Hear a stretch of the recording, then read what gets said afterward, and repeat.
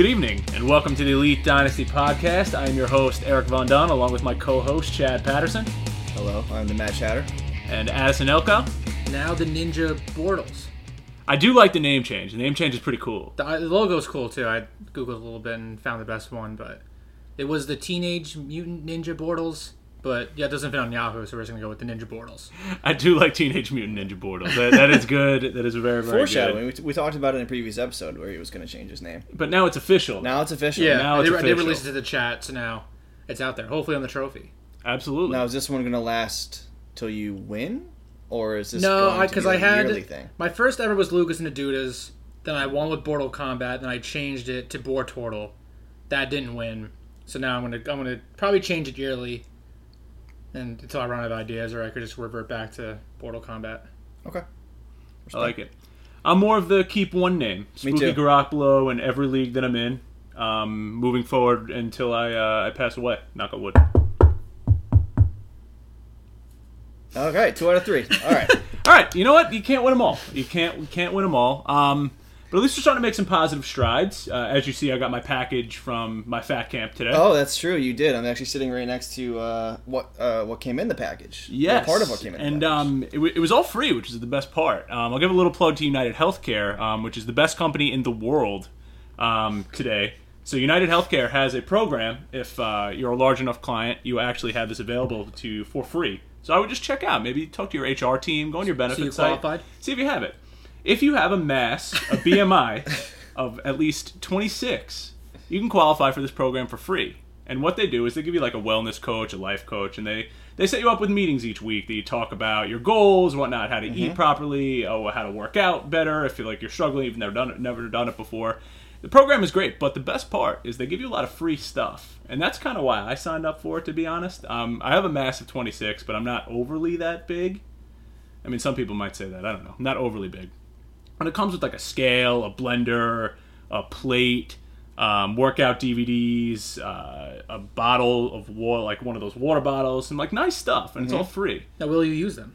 I'm hoping to. Hoping to start meal prepping. Maybe will give me kind of the push now that I have the gear to do it. But I mean, worst case, we have a scale. I think that's the coolest part of the whole The thing. scale is cool. Yeah. Now, how do they measure your BMI? Do they like pinch your fat? Is that No, how they so do it? it's actually just the it's like the height hand over grip? weight. No, not That's even it? that. Yeah, it's literally just height over weight. That's how I. Okay. That's stupid. Yeah, I mean, But you qualified. I qualified and I'm very happy. But I've already so the past 2 weeks I've been starting to run more and eat a little better. I'm already down like 8 pounds. It went down from 195 to 187. So I guess it's starting to work. What's your goal? What do you want to get to? I mean, my goal is not to go below like 175, 180, about there, because I just want to be a little bit more slender, more toned, like beach season. I'm ready to be beach ready. I mean, you hide it well. I try. Like I you're try. a fairly tall guy. I feel like it's spread out. pretty Yeah, evenly. that's It it. is. It's everywhere. I just need it to go to my calves. That's the one thing that's lacking. Dude, My don't calves talk are to me about super skinny calves, dude. Yeah, no, I have like chicken legs. Maybe we just the chicken leg podcast. Maybe elite dynasty chicken legs. I'm using a BMI calculator as we speak. Okay, what do you got? 24.7. Ooh, so you don't qualify. Ooh. You don't get any free things. Oh, can I try? Yeah. All right, you so can cue up the topic if you want. As I'm I doing know, this. I do. So as we know, I'm very large, and I got some free stuff. So just ask your HR team. United Healthcare, best company in the world. You're taller and you're lighter. Helping than me. people live healthier lives. What do you got, Chad? 21. 21. Yeah. Ooh. Yeah. Well, you were the lowest weight. So neither of us qualify for that camp. Don't worry, I can. I'll keep the apartment weight up. Don't worry, bumping All right, up that cool. average. Thank you. Appreciate that. So let's move on from other topics to the purpose of the podcast, which is Dynasty Fantasy Football, and we'll start out with just some news and notes. The biggest one being since the last episode is probably the signing of Eric Decker in Tennessee. It was kind of speculated towards last episode once Macklin signed that he would go to Tennessee. Just because his smoking hot wife is also a country singer. He also fits very well in there. It's mainly the only reason. Yeah. Mainly the only reason they went. That was actually one of the Roto World updates. Pershefty. Pershefty was like, she's very familiar with the area. Oh, was it really? Yeah, it actually said, I'm not even kidding around. She's actually very familiar with the area. So maybe that played into a part of the signing. Maybe that's why he wanted to go there. But Could be. I think it's a great fit, to be honest. Very, very good fit. They do have a lot of weapons, but I think he easily is the one or two, depending on how successful Corey Davis is. Chad R.I.P. Taywan Taylor. Yeah, I mean, we talked about this on the last episode? Yeah. About him possibly landing in Tennessee. And I didn't prefer it, only because it hurts Taywan's value. I think it might even hurt Corey Davis's value, too. I'm not sure that it brings him up. People think it does, but I don't think it does. Oh, year one, I'm not sure if it does. Yeah. But, they're, like I said, they're going to be a fun young team. And with Decker, Rashard Matthews, and Corey Davis, that's a pretty lethal wide receiver core. And 2 elite running backs to follow it, and a quarterback. Yeah. So they're going to be super fun to watch. I mean, fantasy value-wise, I think Decker's worth more than he was in the Jets. Yeah. He'll probably have better red zone opportunities. He'll just be down there more. I think he was targeted pretty frequently in the red zone for the Jets. Well, he finally has a quarterback. Yeah. Yeah, just more mouths. Maybe not more mouths, just better. Well, you can also argue that the Jets are going to be down every game by at least 30, so they're just going to heave the ball around the field versus the Titans are going to be more of a balanced offense with Mariota running the ball. You have DeMarco, Henry. So I guess you can argue either way, but it's a good situation. It's even like the Falcons have good running backs too, and they're still able to feed their wide receivers enough. So if you have a good quarterback and a good offense, pretty much everyone gets fed. So I like it. And then, I mean, for Josh, who's an Anua owner, he's got to be happy. He kind of just by default has a wide receiver 1 on the team now. I've been high on Robbie Anderson just because of how he kind of finished last year, just being not a great fantasy starter, but the targets were just, a ton for him.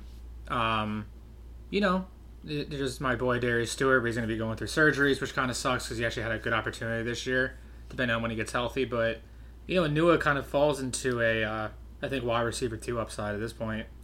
I know it's the Jets, but to Eric's point, they're probably going to be down a lot. They're going to have to throw a lot. And he's their wide receiver 1 now. So I think his value goes up from this for sure. What do you think? It's like a wide receiver 2 range? Yeah.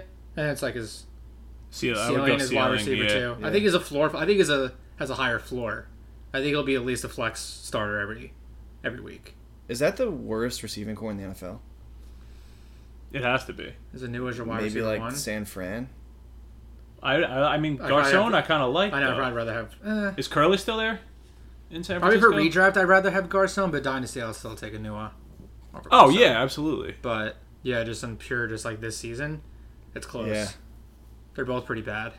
I think they're nothing more than flex guy. Maybe Anua has wide receiver 2 value, but he's got to prove it first. He had to be close last year. Either way, I think I'm avoiding those receivers. Yeah, for the most part, yeah. I was even thinking about when I had pick 35, do I take a shot on Sharon Peak? I don't even think it's worth it. Well, that's why in our chat, I think Powell has been getting a little bit more hype due to the fact that we keep saying that they're going to be down by a lot. That's a lot of these check down PPR wide receivers. They just eat up those garbage time drives, where they're just playing prevent defense in the middle of the field is wide open. That's someone like Powell who does that normally, can thrive and just literally probably being uncovered for most of those last minute drives they're going to be doing. So could get some 100%. cheeky fourth quarter points from him. So real quick, at this point, what are you giving for Eric Decker in a rookie pick? How old is he? Do you know offhand? I want to say 28, 30. Let's find out. I guess probably not a first. No. Maybe like a mid to late second. I'd probably go. But I don't even know if I would do that. I think that's what he's worth, but I don't think I would do that. Yeah, I'd probably rather take a shot on a rookie. Yeah, me too. So probably an early third. Yeah, he is 30. Yeah.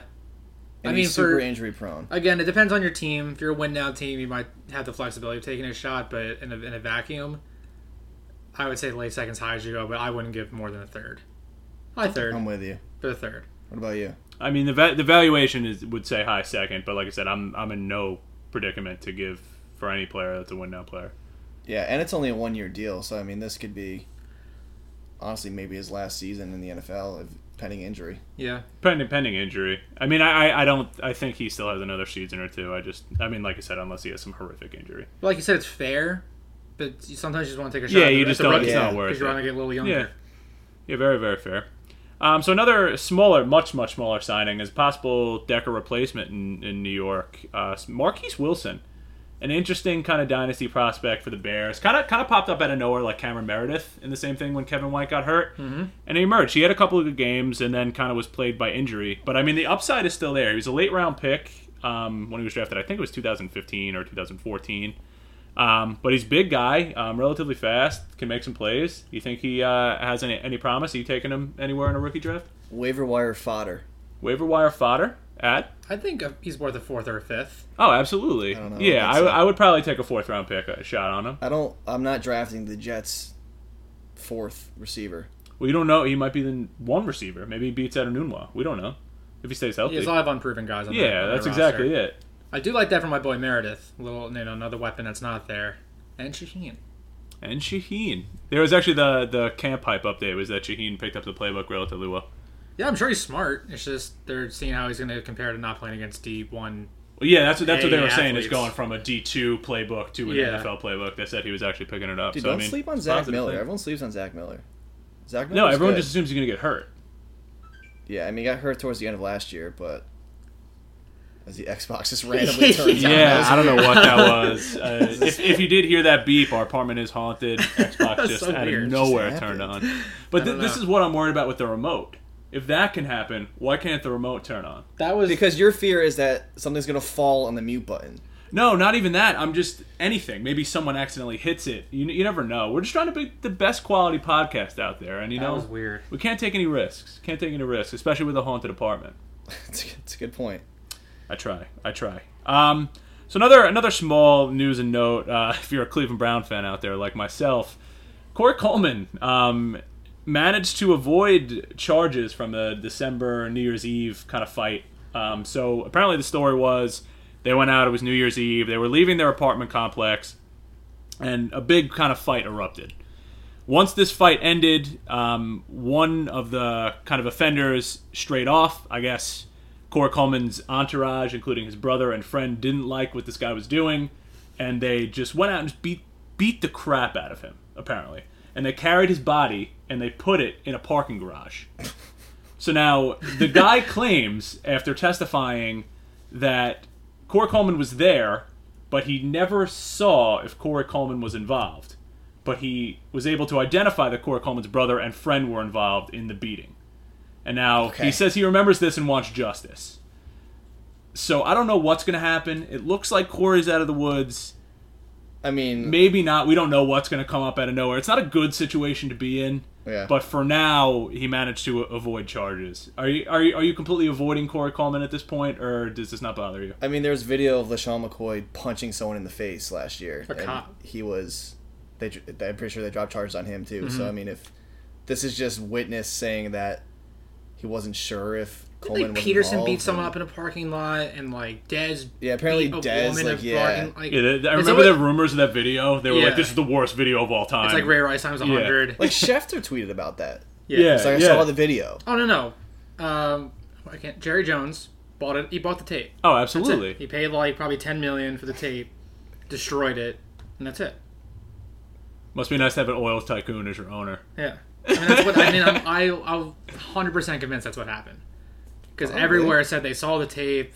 This is horrific. When and if it comes out, I was trying to trade Dez, and then it just not only did it go away, it was just like not even spoken about. It was like a little like clause within like the NFL It was really weird. regime. Like we're not gonna talk about this. It was No. really weird. It did just go away like in a Yeah. flash. Yeah, It was for kind of funny. for $10 million, and a couple hitmen. But to answer your question, I don't think it hurts Corey Coleman's value. I think he's a cursed Brown. That's the Yeah, that's it. But hopefully he stays in the field because another potential cursed Brown is apparently doing very, very well, and that's Deshaun Kaiser. I had to plug him in there. Apparently he's... I honestly thought, coming from a Browns fan, that Cody Kessler was going to start the season. I'm not sure if that's going to be the case anymore. Apparently Kaiser's looked very, very good, very sharp. Do you care who starts? I mean, if Kaiser's playing well, I would like to put him in there, but I... Well, you fully support the regime and all the decisions. Of course, so it doesn't really matter. That's a trick question. But no, I don't mind Cody Kessler. I don't mind him going in, getting 110 yards, a touchdown, 9 for 11, and then having our run game and defense do the rest. I don't mind that. That's the best thing that we've had in a decade. So Alright. if we have Deshaun Kaiser and there's some upside there, it's even better. Okay. I say let him sit for a year.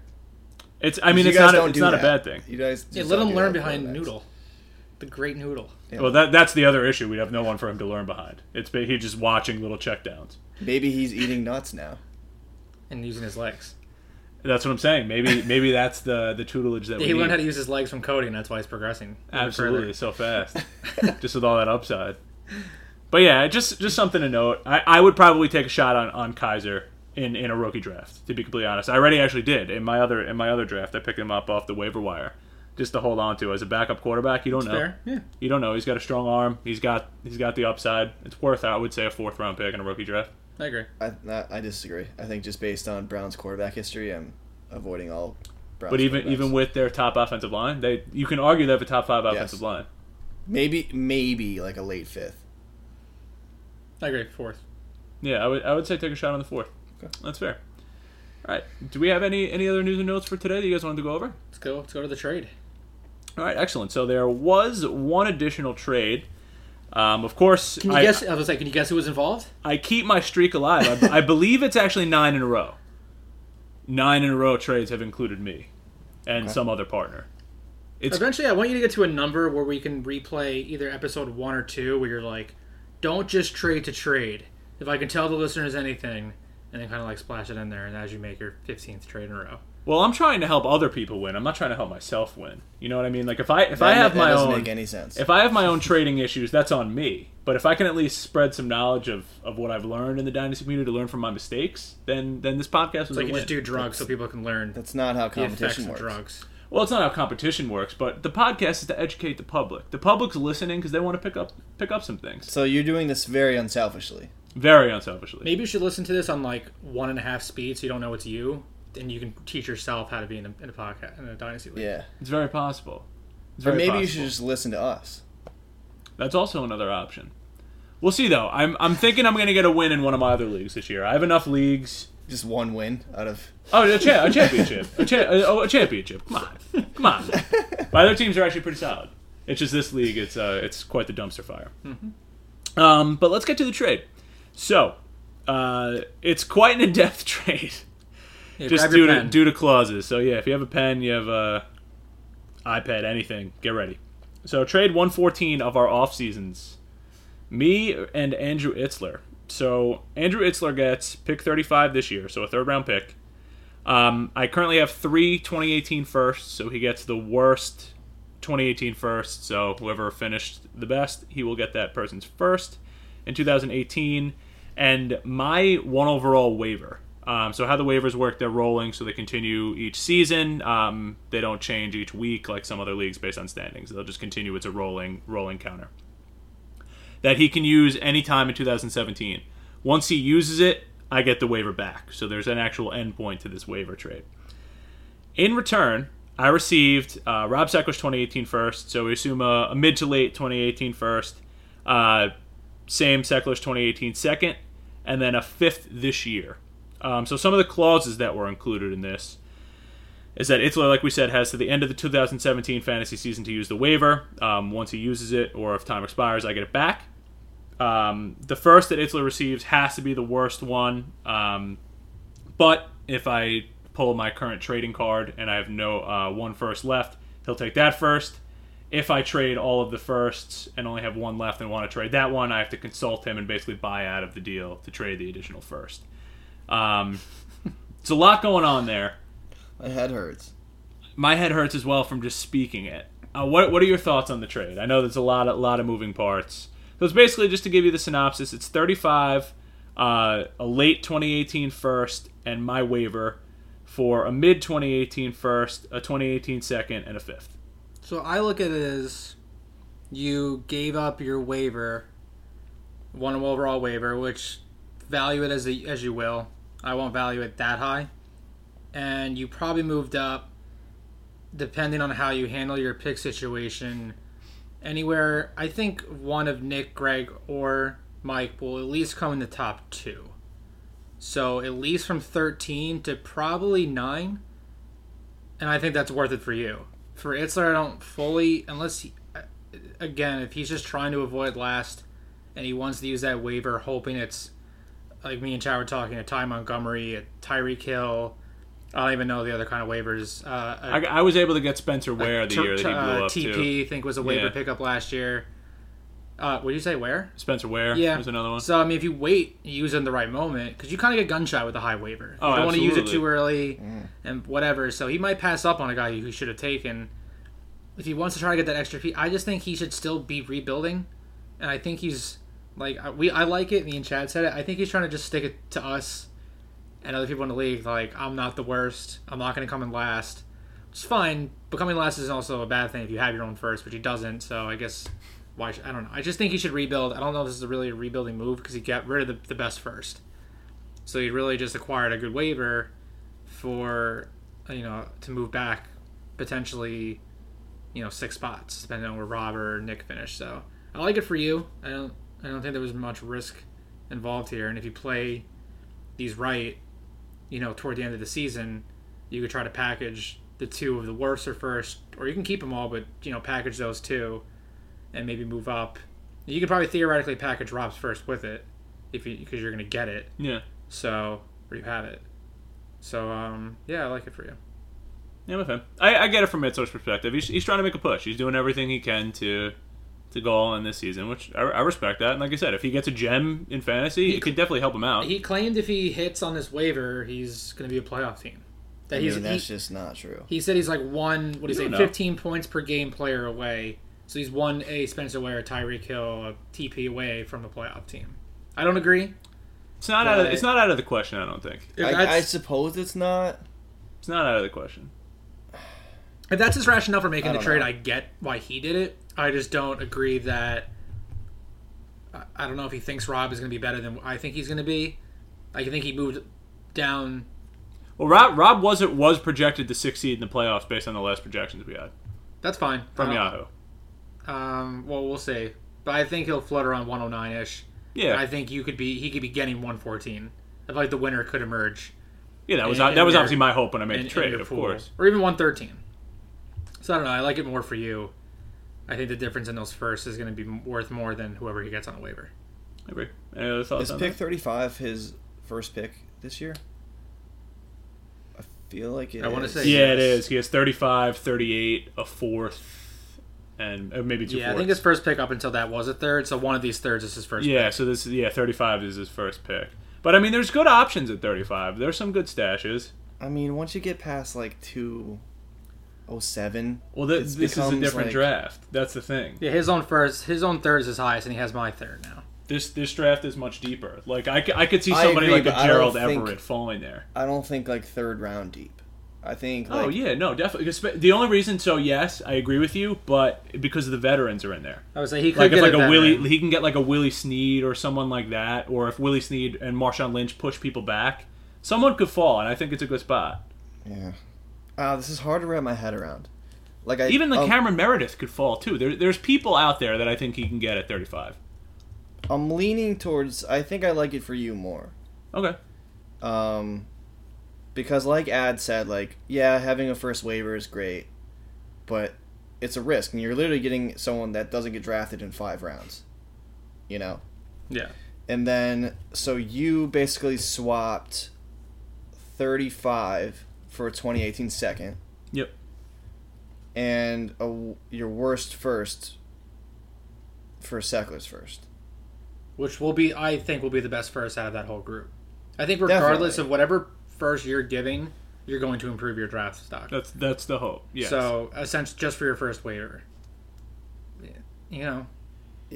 But I mean, he could also strike gold with like a D'Angelo Williams when he got picked up. Like you could have easily traded D'Angelo Williams for a first there. He had an I just don't explosion agree. 4 games. Like I said, I think he should be rebuilding. I think he should be trying to acquire more picks, more younger players. I don't think a push this year makes any sense, but if he just wants to avoid last and be like, hey, I came in 7th or 8th or whatever, and I told you I wouldn't be that bad, then sure, good for you. I just don't think long term that's the best move. We'll see. Like I said, it depends on who he picks up. I mean, I think your ultimate goal here was to move up in next year's draft. Correct. Well, Which is what you did my ultimate with goal this. was to get another 2018 first, but unfortunately it didn't work that way. I wanted the 4th one, but Well, and this is the next best thing. exactly. You move up we into the we mid, came the to mid-first an round. agreement. Yeah. So that in that sense, I get it, and I think you're doing 2018 correctly. I'm trying. Will you blow it up? Absolutely. But I don't know. Yeah. I don't know. I think this is the time. I think this is the time that I do it correctly, and I'm very excited all right, about let it. me just remember when you said that. Okay. Yeah, you can mark it. 54-57. Okay, cool. Now, 20 speaking of that, are we going to segue into the bet, or are we going to save that for after our special interview? Yeah, I think this is actually a perfect segue into the bet, so let's talk about it. Okay. Now that we've discussed Andrew Itzler's team a little bit, there was some friendly banter back and forth, of course, between Greg and Itzler, both degenerate gamblers. Of course. Naturally. Whether Itzler, with these moves, will actually come in the top half of the league. So top 7 and up. So 7 and up or 8 and below. If he goes 8 and below, Greg Muller will win. If Itzler manages to come in the top 7, Andrew Itzler will win. I don't remember what the wager was. $100. $100. So it's basically the buy-in for our league. So basically this bet, they were going back and forth, basically because it sprouted from the trade and saying, like I said before, that he'd be a top team or make a push if he hit on his waiver wire. You know, Muller was trying to bully him into taking the bet. You know, Itzler didn't want to do it. And then Itzler writes to our fantasy chat. Eric, I don't know if you saw it. He tags Greg Muller and he says, "Since you're sleeping like a little bitch, I'll do that. I come top 7 for $100." Yeah. Just love it. It was like 2 hours later after they were talking, and I'm excited for that bet to happen. Too. Oh, I love everything about that. I think Greg is going to easily win $100, but I respect Itzler for having confidence in his team. Dude, I don't know. I think I'm more confident in Itzler's team than you guys are. No, I think it's going to be He's not closer. gonna be He's not better than. He's not going to be better than. No, Wire but or what I'm Rob saying or is Kojak. I think he might be in that like 7, 8, 9 spot. So I think he will either just win or just lose. To be completely honest with you, No. I think he ends up being right there. I think he surprises So us. who would you have him over in the 7th spot? So you're gonna Me, you have you. Rob and above the other 5. Okay. So you would bump out Wire at 6, Wire, and then Wire. Oh, so all right. So and then repeat he's that. 7. So you're bumping out like Kojak, I guess Ridge.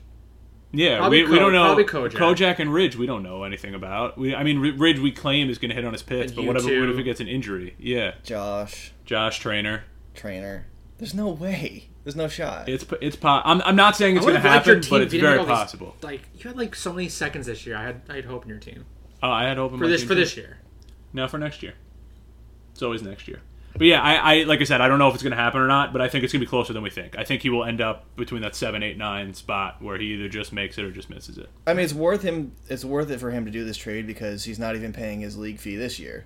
No, yeah, I ended up... yeah, it's a free bet for So him. it's like a free bet. I forgot about that. Yeah, great bet by Itzler. Yeah, great bet by Itzler. I ended up, for those of you who don't know, I spoiled the ending to Westworld accidentally. I thought the spoiler happened in episode 9. It actually happened in episode 10. Kind of devastated the ending for him and his girlfriend, who were watching very happily. And I offered as a repayment to pay for his league fee because I felt really bad. I loved Westworld. It was a great show. Those of you who have not watched Westworld, if we're looking for a sponsor, it might be HBO. Go watch Westworld Yes. on HBO Go. It is a fantastic It's a wonderful show. show. It's a great show. Very good. Dolores. Actually, funny enough, we named Addison's guitar Dolores because of the show. There you go. We shred it. We do shred. We do shred. Everyone's face would be melted if they were listening on air. So yeah, I think that does it. I think it's closer than we think, but another bet by our league. We really have become degenerate gamblers. There's been a lot of bets recently.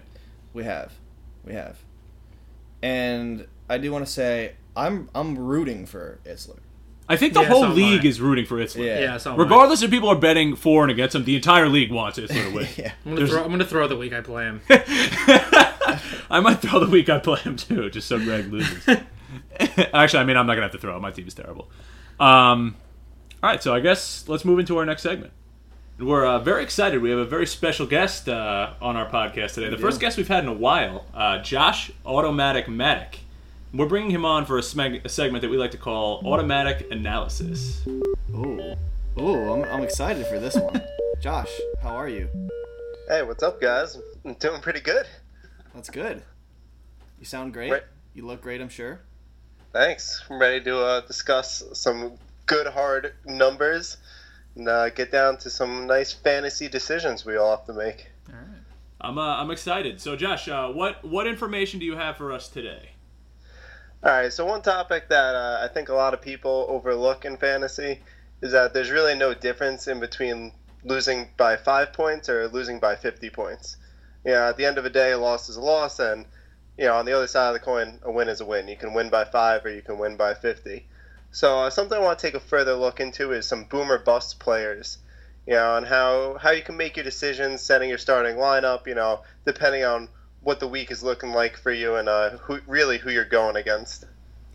It's an interesting point. I mean, sitting and starting is, obviously said, really, really crucial. Probably the second biggest thing besides drafting a good team in fantasy success. Like, you even have the sit or start app. There's a lot of different items out there, so this would be good to get a nice perspective from you on this.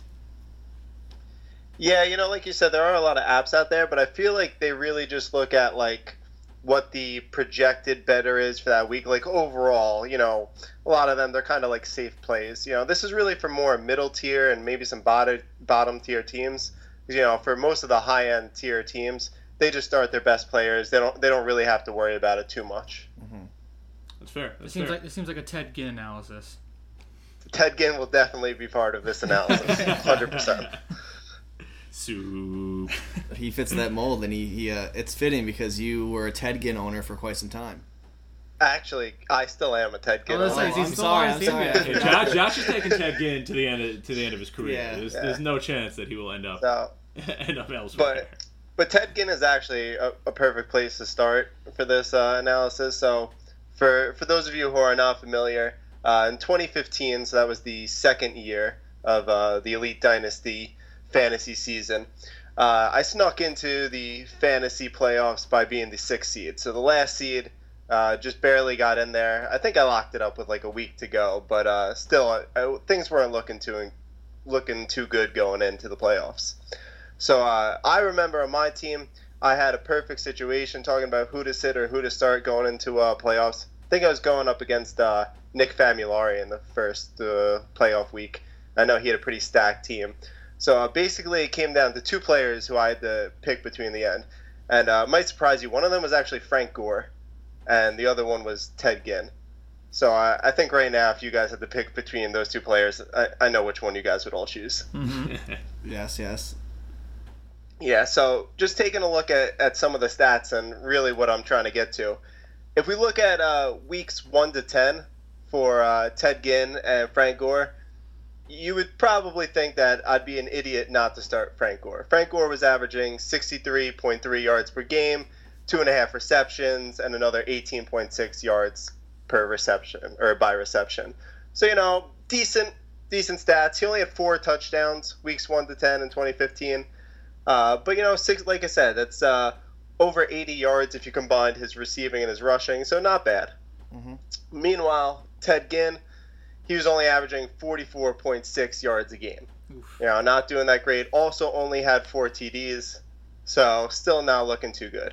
But I remember going against Nick, he was, a 3 seed. I definitely needed to score high if I wanted to beat him.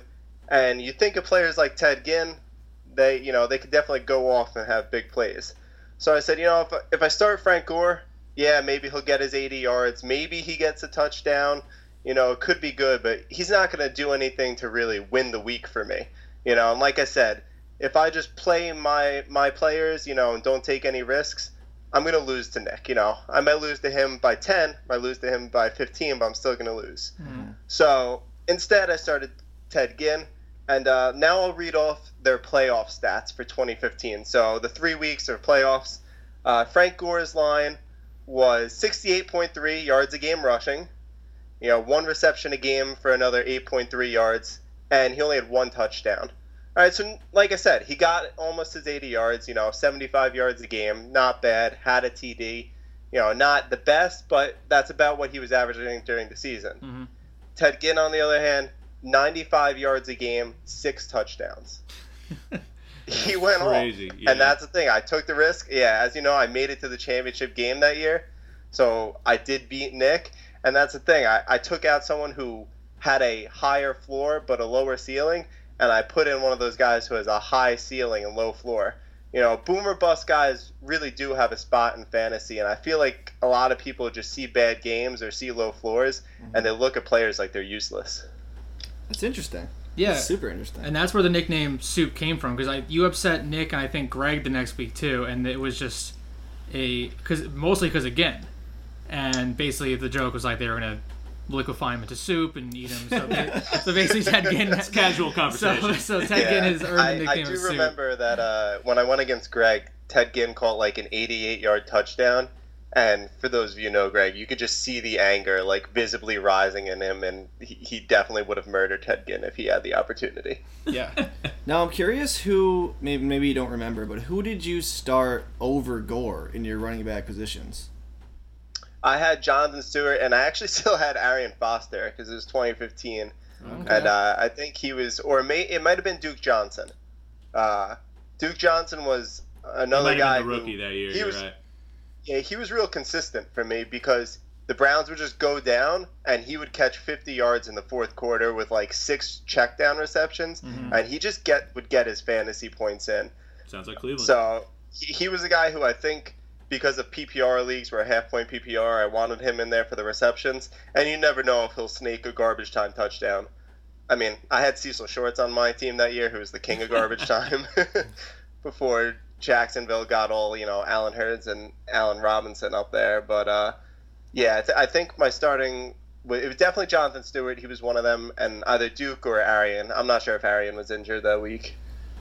That's a good point. I think you're gonna go, Chad. I'm curious. So did you just disregard matchups, or was that just kind of a secondary thing? Well, so it depends. And actually, the next example I'm going to get into is a little more about the matchups. But I definitely didn't look at the matchups for, the Ted Ginn thing. He's a long ball guy. I just knew I needed to score more points to have a chance, more points than I had been averaging that year. And I knew he gave me a shot to do it. It wasn't a probable shot. It was probably only 30% or something. But I'd rather take a 30% chance at winning than starting the other guys and having an 80% chance of losing by 10 points. Got you. Yeah. And to your point, Gore pretty much averaged what he was getting. So if you would have kept up your average, whatever your season per game total was, you probably wouldn't have beaten Nick. I mean, the only thing it's anything with starting to, deciding who you want to start or not, is if, say, Ginn was a bust, Gore got his consistent 10 points, and you, say, lost by, 4 or 5. So if you lost in that differential, then you would be kicking yourself in the butt the whole time, but you're going to assume Nick plays well to his average, so you got to average him. That's the thing. When I do these, I'm assuming that Nick doesn't just have an absolutely awful week. Anytime you make these, calls, it really is assuming that the better team isn't just going to shit themselves. Because, that happens. But, like I said, the chances were Nick was going to score higher. And I think, I could be wrong, but I think he did just score about what he had been averaging that year. I think he had it wasn't an amazing week, but I don't think it was an awful week either. I think it was about just on par. I think he might have had one player who kind of had a shitty week or so. Now, do you know if you would have started Gore if you would have beat him? I definitely would not have. Interesting. There you go. Yeah. I mean, that game, Ted Ginn had 125 yards, 2 TDs. Yeah, he went off. Right. It was and I forget how many receptions it was, but I'm pretty confident in saying he was 17 to 18 points over Nick, and I think I beat Nick by 10 points, somewhere in that range. And I do remember that if I had not started Ted Ginn, I would not have won that week. And I did something similar to you. I didn't end up getting me the win, but I scored. I would have beat everyone else. It was last year against Greg when he had his, it was the Sean Lee 15 tackle game or whatever, and his defense went off. But it was a similar situation where I knew I was playing Greg and I needed to, have the high ceiling guys there, and that's when I started Gabriel, and he went off. I mean, if it wasn't, I would have beat anyone else that week. The following week, Greg's team just happened to go off. But to your point, I did the same kind of analysis where I looked at who I was playing, who gave me the best chance to, have that higher ceiling with maybe not starting the safer option. I don't remember who it was. Maybe even Allen Robinson, where, he was only averaging 9 to 11, but is he safer than Gabriel? And I went with the high ceiling guy. It worked. I didn't win, but I scored more points than if I had not done that. Yeah, exactly. And, you gave yourself the best chance you could. Yeah. Because at the end of the day, like you said, the other team can always have a shitty week and, you end up winning because they're just miserable. But really just about giving yourself the best chance that you can. So The second example of kind of boom or bust are two players who, if you're familiar with my team, you may know that I flip-flop them a lot. But if you were to just look at them from a pure fantasy aspect, you wouldn't really see them as boom or bust. But it's actually my two quarterbacks, Tom Brady and Drew Brees. I own both of them. It's a good dilemma to have at times. Not too great with their age, but they're both, performing ageless at this point, just doing amazing things. But here's some stats from last year. So that was 2015. Let's talk about last year's 2016. So Breeze, he's who I consider my boom or bust guy. His highs last year, as a lot of you Giant fans remember, he threw for 505 yards and 7 TDs against the Giants in Week 7. Just absolutely went off. Forgot about it. Yeah, so did I. Yeah, he threw 7 TD. It was unbelievable. I remember watching that game, and I actually had not started him, and I was just killing myself. I ended up winning the week, so it wasn't a big deal. But I think he scored 60 fantasy points. It has to be up there. Jeez. Yeah, it was absolutely unreal.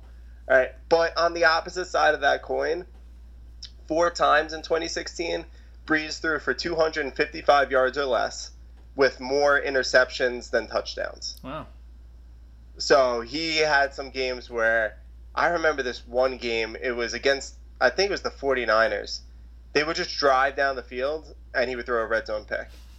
And they would drive down the field, red zone pick. They did it 3 times in the first half, and I was just disgusted watching the game. It was just awful.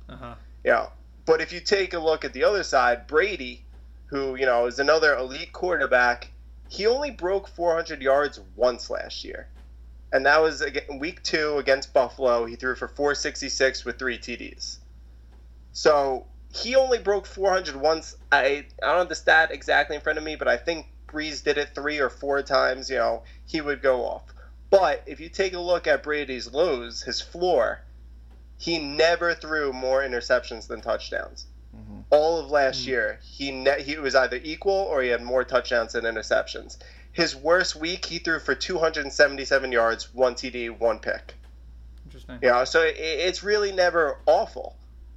So you take a look at the regular season, and even though a lot of people consider them both elite, when you start Brady, your average, if you take a look at their averages actually for yards and points, they're very close, but that's because Breeze's highs are real high and his lows are low, and Brady's, he's more hovering around that same point. He'll get you your 300 yards, a touchdown or 2, and usually, no picks or maybe 1 pick.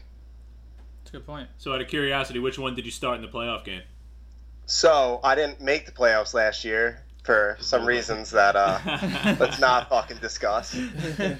But if I had started the playoffs, if I had made it to playoffs, I would have been the 6th seed. I actually did start my lineup as if I would because I was curious.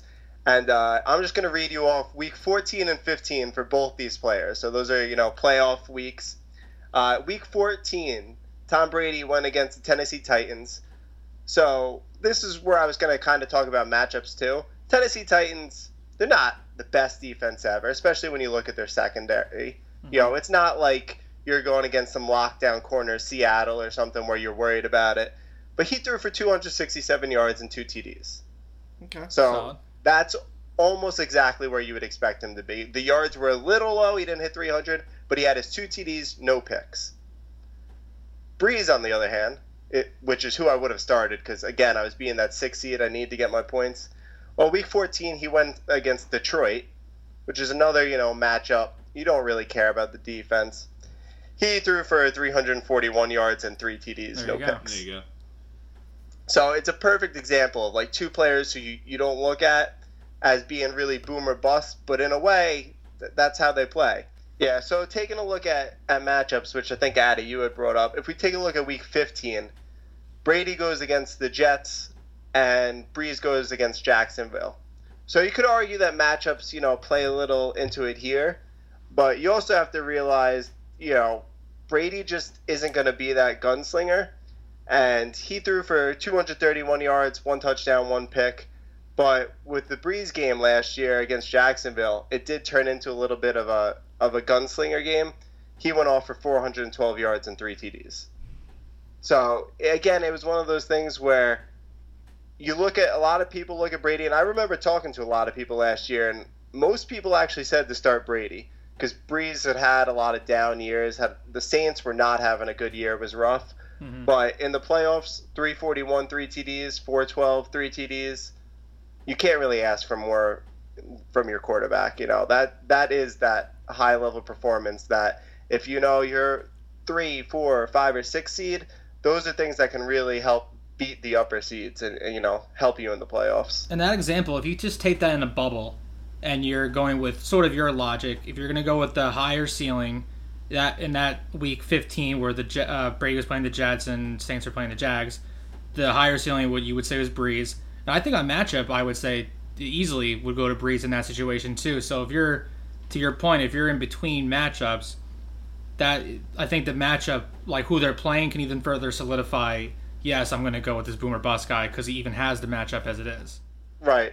Yeah, I think in the week 15, the matchups definitely did favor that 100%. Especially, I mean, a Jet fan can probably give you a better idea of this, but I feel like the Jets always play Brady pretty tough. Yeah. Yeah, I'm not saying that the Patriots don't win, but I feel like he never has these like monster weeks against the Jets. Yeah. But that's one of those things that if you look at the week before, honestly though, against Tennessee and Breeze against Detroit, I don't know. I might have went with the matchup there. Maybe Detroit's a little tougher, but I don't think I would have thought about that at all. It was kind of a wash. I agree with that. Where if you're looking at both the matchups and you're saying, can I really tell a huge difference between Tennessee and Detroit defense? I couldn't, and most people wouldn't be able to either. Right. And again, when your situation is 6 seed, I would have went with you. I went with Breeze, going for the higher ceiling guy. Right, and that's what this guy is kind of about. It's about those low seeds who try and you're trying to beat the upper seed. Like I said, if you have the best team, then you want to minimize your risk. You just want your guys who are going to get points if you're average, beating the other team. But sometimes in our league, you see teams who aren't too great, don't have winning records, and then you look at like the starting choices that they have, and it's just like, yeah, all right, you're starting the guy who's probably going to get you 50 yards and 6 catches, but you're leaving some explosive guy on your bench who, could go off and change the, aspect of the matchup. Well, as a former Torrey Smith owner, you have to be extremely patient in accepting the weeks that they drop a 0 or a 1. And I can understand it being hard to tell yourself, I'm going to stick with this guy and he'll have that 20-point game, because you could just easily rip your heart out when you've left, safer points on your bench. Mm-hmm. So that's just fantasy. I mean, if you lose by single digits and you could have started the safer guy, obviously it looks stupid to start that boomer bust guy. But if you're kind of in a situation where you assume the person you're playing is going to average what he's been averaging, then you got to try to get more points. This is really, when you take a look at that, like, I know, Torrey Smith dropping a 0 could like kill you. But the whole point is that if you take whoever was on your bench and put him in, I don't remember. Just think of Torrey Smith on the Ravens, or maybe like Mike Wallace or Steve Smith Sr., whoever was there. Mm-hmm. If you put him in and give him like 10 points, would you still have lost? Exactly. Yeah. Exactly. And that's what a lot of it is. It's if you're in a close matchup, a lot of these things, then you need to look maybe more into the matchups or more in the consistency or anything like that.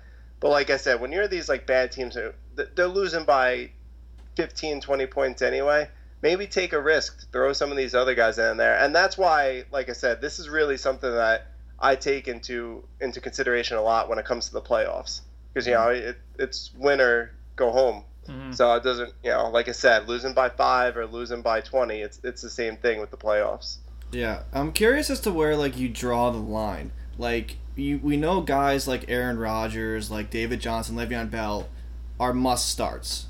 So where is the line between someone that you can swap for a boomer bust guy? Well, I think that a lot of it comes down to consistency. I'll tell you, I actually don't have him in this league, not to speak blasphemy of other leagues.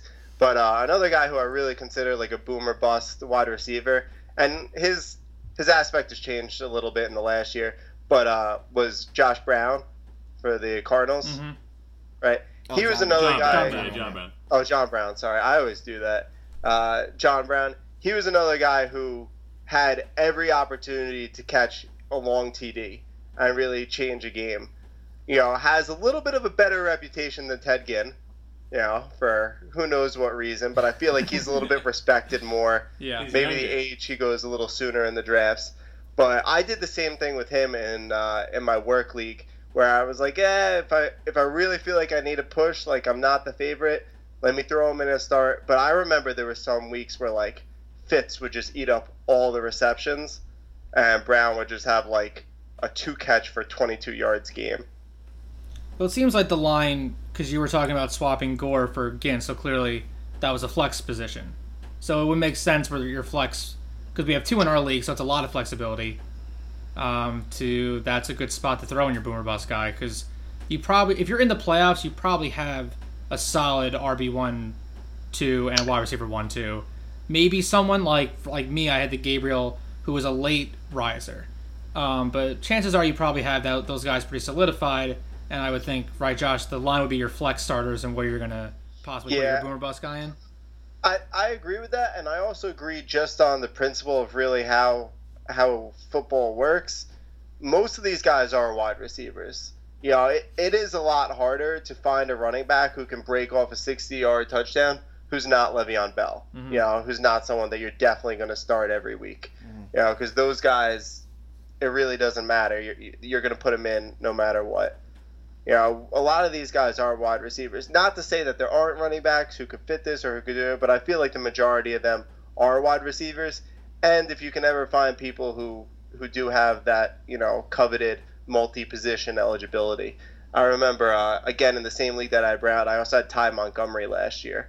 Yeah. And he was another guy who, he found some consistency towards the end, but for a while he was very inconsistent. Then he got hot. He cooled off a little. The hype really kind of died down because they signed Niall Davis last year. Yeah, Niall Freak Davis. Exactly. Yeah, Ty was great in the playoffs. Yeah. Yeah, so he was another one of those guys, though. I don't have his stats in front of me, but I remember, obviously he didn't start off great, but he had a few bad weeks in there too, and he was someone who I don't think had the consistency that a lot of other running backs who you could have started would have had. Yeah. Yeah, and this is kind of like a case-by-case basis too, because like going back to your example with Tom Brady and Drew Brees, like it's a good, like you said, it's a good dilemma to have, like which one you want to put in. Like for example, like Drew Brees would be an automatic play at quarterback on certain teams. But because you have him and Tom Brady, 2 elite quarterbacks, you had the option of starting either one in a given situation. Yeah, absolutely. And that, you can always say these are kind of a good problem to have, but it's funny because, like I said, usually these come on the not so great teams.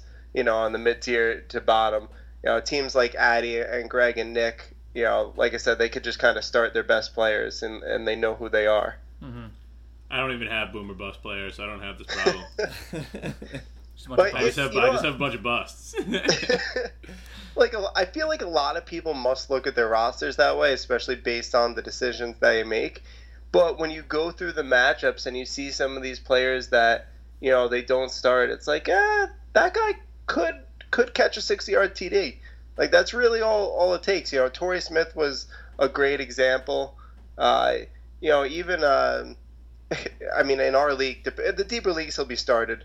But I remember I was talking to someone last year, and Kenny Stills was another example. My boy. Yeah, exactly. But, you could speak better than me. Kenny Stills, most consistent fantasy player last year? He was towards the end, not in the beginning or middle. He had like 9 touchdowns. He got hot. Yeah. That's Tyreek Hill kept me out of last place. He was the extreme explosion. He had a bunch of weeks where he had 4 or 5 points, and then he had like 2 or 3 15-point weeks. Mm-hmm. So he's literally the reason I didn't come in last place. Yeah, you're not going to hear me include him in this conversation because I love Tyreek, and I'm still upset I didn't get him. I know. I messed up there. I'm upset I don't have him anymore. That was dumb. Right, he was the best. But no, he is someone who, you're right, he fits this perfectly because he would just explode, and he could just change some matchups by himself. I think last year, wasn't there a game where he had 2 80-yard touchdowns? Yeah, he actually dropped like 17 fantasy points. It was magnificent. Yeah. Yeah, it's it's unreal that players like that they can just change a matchup really with one game like that. And like I said, when I look at a lot of the mid to low tier teams, I see kind of players like that, and I'm just like, why aren't you giving them a chance? Just give them a chance. Start. You're probably going to lose anyway. You are the low seed, so it's just, for me, it's like I said, I would rather have a 20% chance at winning than an 80% chance at losing by 10 points or 5 points, whatever it may be. Yep. Yeah, he's especially helpful when Tyler Irvin gets you -5 points. You can kind of cancel that out a little bit. I hate how Yahoo kind of archives the league. It's not really friendly to go back and see week by week stuff, because I'd be curious to see how many wins or losses, not by like the single digits where you should have started blank over blank, but like you're saying, Josh, some of these patented boomer bust guys that maybe a Tiz or like Rob or someone like middle to low guys, if had they started him, that 15-point loss would turn into a win or etc. It'd be interesting to see, but I don't think we have the ability to go back and see that. Yeah, unfortunately, you're right. I did try and go back, and you can get an archive a little bit, but it's not easy to do at all. It's a pain, and it just gives you their season totals. I hate that. It doesn't. Yeah, exactly. It doesn't give you the actual week by week. But I actually remember last year. I wish I could see his roster, because Rob, you mentioned Rob. He was a perfect example. He had somebody on his bench for like 3 weeks last year. Where I was just like, this guy can go off and like win you games. And Rob wasn't a good team. Like, he wasn't making the playoffs. He's a lot better this year. Yeah. But I was just like, just give him a shot. You can win games. I think it was Rashard Matthews. I was just about to say that. I'm pretty sure it was Rashard Matthews. Yeah, that sounds correct. Like I said, I don't remember exactly, but that definitely does sound correct. And the other thing is that a lot of these leagues too, we don't do it so much. But if they give you those bonuses for a 40, a 50, or 60-yard reception, whatever they are, then the big play guys really have value. Oh, yeah. Tyreek would have dropped like 300. Yeah, there's all types of crazy bonuses and like the return yards and stuff like that where Tyreek also comes in hand. And that's actually, a lot of the return guys kind of are candidates for this. I don't know if that's just coincidence, but like I said, Tyreek, C-Pat. Yeah, Pat, Ted Ginn, he even used to return. Now, Josh, you kind of excluded teams like me, but I feel like so I'm curious. You have my squad, and in my flex position, I have guys like A-Rob. Right now, A-Rob and Crowder. Two guys that I think they don't, especially A-Rob last year, never exploded for a lot of games, but were pretty solid, safe starts. And then I have like a Gabriel on my bench, or even this year an intriguing Peterson, who we'll see his role, but obviously has I think the pedigree to still have explosive games. On a week by week, if you have my type of team, are you going simply by what have they done for me in the previous week / matchup, or it depends on who I'm playing? It was basically the core of your thing, right? So if I'm playing like Riggio or something like that, I'm probably just going to put the safe guy in. But if I'm playing Nick, maybe I want to consider a Gabriel instead. It may not even be that. Well, first of all, Allen Robinson, he'd be a hard guy to pull out just because, in 2015, he did go off and have these like great years. And even in 2016, you kind of felt like he always had that potential. Mm-hmm. Even if he didn't come through with it, you could be like, yeah, he could go off for 152 TDs this week. Like, that was never out of the question. In the fourth quarter with 3 minutes left. Somebody like Crowder, though, it also would come down to, like, we're talking about matchups, but maybe not necessarily looking at just his matchup. If you look at the rest, if Dez is going against a lockdown corner, if, Blake is going against a tough defense that, they're going to run the ball a lot, they're really not going to throw it, and, like, a lot of your other players are having tough defensive matchups, well, then, yeah, maybe you do throw Gabriel in because he might be able to make up for some of that. Yeah. So, I mean, like I said, it is risk. You always want to minimize risk, especially if you're the team that's a favorite. But if you see that a lot of your other players are just going to have tough defensive matchups and, you're not sure how much they're going to see, then I think that's a good time to throw in a boomer bust player and say, you know what?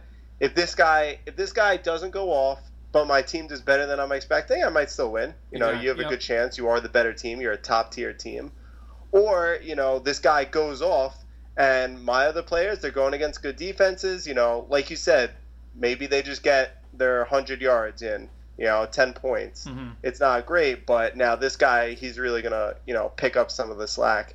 And I guess that's the last aspect that we didn't really touch on it. A lot of it for me isn't only have to do with that player or their specific matchup, but the rest of my team. If the rest of my team's going to have a tough defensive week, or a tough matchup week, then I might feel a little more impetus to really get that boomer bust guy in the lineup. It makes sense. Definitely Absolutely. makes sense. Now I want to trade for a boomer bust guy. Yeah, right? Yeah, now I feel like trading. Well, there's your Curtis Samuel, who's taking him in the draft. Yeah. Josh. Or John Ross. Yeah, Josh. Josh is taking Curtis Samuel. And he could take Ross. You might get both of them. Curtis Nah. Samuel is such a Josh player. He is I'm such a pretty Josh sure. player. I'm pretty sure Ross is going to be gone Probably. by time I He pick. might not be. It's You have going to 8, depend right? on camp. It's going to depend on camp. If he gets hurt again, we don't know. What do you I pick, Josh? feel like 8, he's got if it's good 8. news coming out of him. But you know what? To be honest, though, you're right. This is things that I think about even when I draft.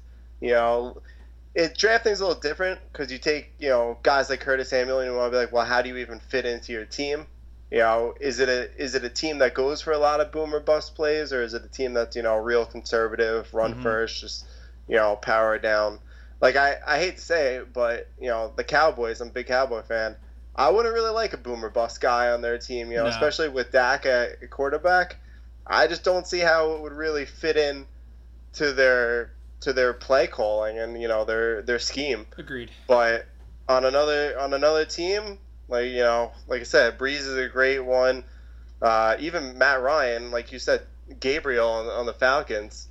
There's definitely teams who utilize boomer bust players better. Yep. Well, So- and the one variable there is the quarterbacks can just throw it deep with accuracy.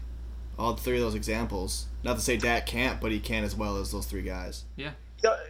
You say that, but it was Cam throwing to Ted Ginn, and I don't think Cam's known for his long ball accuracy. He's not known for any accuracy. He's known for vulturing Jonathan Stewart. Yeah. Yep. All But right, so Josh. yeah, Keep go going. ahead. Keep going. No, I was just gonna say, I think you're right, Chad. I think having like a strong-armed quarterback definitely helps. But if you take a look, like I said, we mentioned Stills, and Tannehill definitely isn't known for his long ball That's a good accuracy. point. It's a good point. You know who is known for his long ball accuracy? Oh, God, here we go. It's not Cody. Joe Flacco Oh, to okay. Rashad Oh, I Perriman, thought you were baby. about to say Cody. So did I. Boomer bust all day. I thought Noodle was coming out. No, Noodle, but All day. he has been eating those nuts and using his legs, so we don't know. Excuse me? Just go read the article. Go Google it. It's a camper.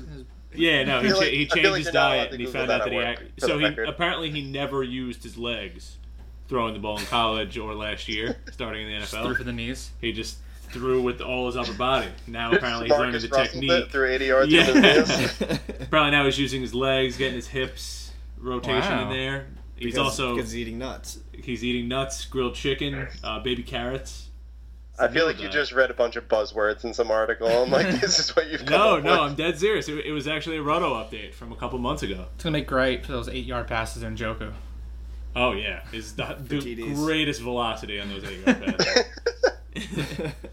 Brett Favre breaking fingers out in Cleveland. There you Oh go. yeah, we have no receivers left. All right, so Excuse Josh. me, Kenny Britt. Oh yeah, Don't talk bad about my man Britt. I still wish we had Andrew Hawkins. He was sneaky pretty good. Was he? Yeah, I guarantee he makes the Pats. The Pats' top 6 receivers. No, there's like 6 good receivers in front of him. That's what I'm saying. He makes it. That's what I'm No, saying. He's very definitely good. not going to. Is I think making he top made 6 an accomplishment? Like, is that something you tell on the, people? on the Pats? Yeah. Absolutely, it's not like he's in Buffalo. That's true. So Josh, if you had to go with one under the radar boomer bust guy for this year, who would you recommend for the listeners? Oh, well, I mean, Put him on the spot. I gotta be Yeah, honest. seriously. You, I don't know what you said, Chad. What was I that? said you're putting him on the spot. He's I gotta gotta be be ready to honest. take I the kind of pressure hate of bringing the him up on the Elite Dynasty podcast, but it is what it is. Curtis Samuel, I really am targeting There you because I go. do think Okay. he's going to kind of take that Ted Ginn role from Carolina. You know, he's a weird player, and they love their weird players. You know, that's really key. You know, for another rookie, you mentioned John Ross. But somebody who I actually think goes sneaky under the radar, and especially now in his new scenario, I actually think that Brandon Cooks might kind of turn into that guy. Yeah. You know, because the Patriots spread the ball around so much, but Tom Brady loves his long ball. I had Chris Hogan at the start of last year, and he was the definition of a boom and bust player. He would go literally have 12 yards or 1 week. He had 0 yards 1 week, and then he would catch a 60-yard TD and a 45 crossing yard route, and he'd finish with like 110 yards and a TD. 2 receptions. Right. He really would. It was unbelievable. But because of the way the Patriots spread the ball around and stuff, I mean, I'm down on Cooks as compared to last year, obviously, but I mean, I don't know what receiver gains value when he leaves Drew Brees. Just doesn't make Ted sense. Ginn, bro. Well, no, Ginn's going to Brees. Oh, yeah. Yeah, but I'm saying Cooks now, I actually think he's kind of going to turn into this guy, you know, and especially because Brady has shown that he can make any receivers look good, but he has his loyalty to guys like Edelman, Amendola. Like they're not just going to disappear, I don't think. No. You know, they're going to have their role in the offense and Oh, so and you're catch saying their... Cooks is going to turn into a boomer bust Oh, guy? yeah, yes. Oh, okay. Yeah. Okay. Yeah. Yeah, I actually think that his role in the Patriots, he's 100% going to be the deep threat. Like if you take a look at that team, he is the guy to beat people over the top, and you know, it really messed up way. He kind of reminds me of Randy Moss. Yeah. You know, Randy Moss went there and he stretched the field, and Brady just hit him on it felt like every single 50-yard throw. Yeah. You know, and I really feel like that's kind of who Cooks is going to turn into. So not quite as boom as bust as, you know, the players we've been mentioning, you know, or like Hogan or anything, but I can see him being the guy who he's got 50 yards, 65 yards, you know, 65 another game, and then week 4 he goes off for like 140, 2 TDs. I kind of agree with you, actually. Yeah, 100%. Elite analysis. Automatic analysis. Oh, got him. So, Josh, you got anything last for us? Any Twitter you want to plug? Any final words you want out in the open? No, you can follow my Twitter at Automatic. But I think that's about it. I'm really looking forward to the draft this year. You know, still trying to get some trades in, and I'm looking forward to proving you guys all wrong. Though you all put me last or 13th. Yahoo projections have me at a solid 8 right now, I think, or 9. So I can't. I'm gonna finish not last, and then just replay week 2 power rankings. Just laugh at you guys. You are a playoff powerhouse. I will give you that. You're gonna blow up your team and you're gonna blow it up if you're smart. That's a discussion for another time. I don't necessarily disagree with you, but that's a different discussion. Awesome. Well, thanks again for coming on, Josh. We really appreciate it, and hope we'll get you on real soon again. Oh, thanks for having me. Have a good one, guys. See ya. Later. We just want to say thanks again to Josh Maddock for being on the show. Definitely some interesting takes, interesting insight. For those of you who haven't thought about that, it's definitely an interesting perspective to take when you're setting your lineups each week. That being said, that's going to do it for this week's edition of the Elite Dynasty podcast. Looking forward to next week, episode 15. That's almost a milestone, Wow. right? That's It's Yeah, almost it a is. milestone. It's not as big as like 25, but it's pretty big. Yeah. It's a lot more than I thought we were ever going to get to. I agree. pretty- 15 pretty weeks cool. worth of Dynasty stuff. Pretty over a cool. dozen. We have articles. We have cool. everything. Want to plug our whole thing right now? Plug away. Oh, sure. I would love to. It's at Elite Dynasty Pod. You can find our Instagram, Twitter, and Facebook. And go to the Facebook. I think easier to find the blog. I think it's WordPress Elite Dynasty blog. / Yeah, Elite Dynasty blog. If you just Google that, you'll find it. Maybe not the URL, but if you Google that, you'll find it. Haven't had a blog in a while, but, you know, catch up on all the other 10 that's been written so far. We're just mulling ideas. All that new content, it's coming, and there's going to be an eruption. Floodgates will be open soon enough. Not even episode 25. I want to know when we've produced 24 hours, a day's worth of fantasy football knowledge. Could be like episode 23-ish, 24. I was going to say even sooner, like maybe like 2021. Might pop Yeah. a bottle mid-episode. Ooh. Yeah, as we hit that 24-hour Yeah, mark. exactly. Yeah, the That's seconds count awesome. down. Yeah, I can Alright. absolutely do So that. get ready for the little pop. Yeah, get excited for that pop. You think Xbox turning on randomly is cool. Think about champagne popping over the air. Blah, blah, blah, blah, blah. And that's going to do it for the Elite Dynasty podcast. I'm your host, Eric Von Don. Have a great night, everyone. Take care. Peace.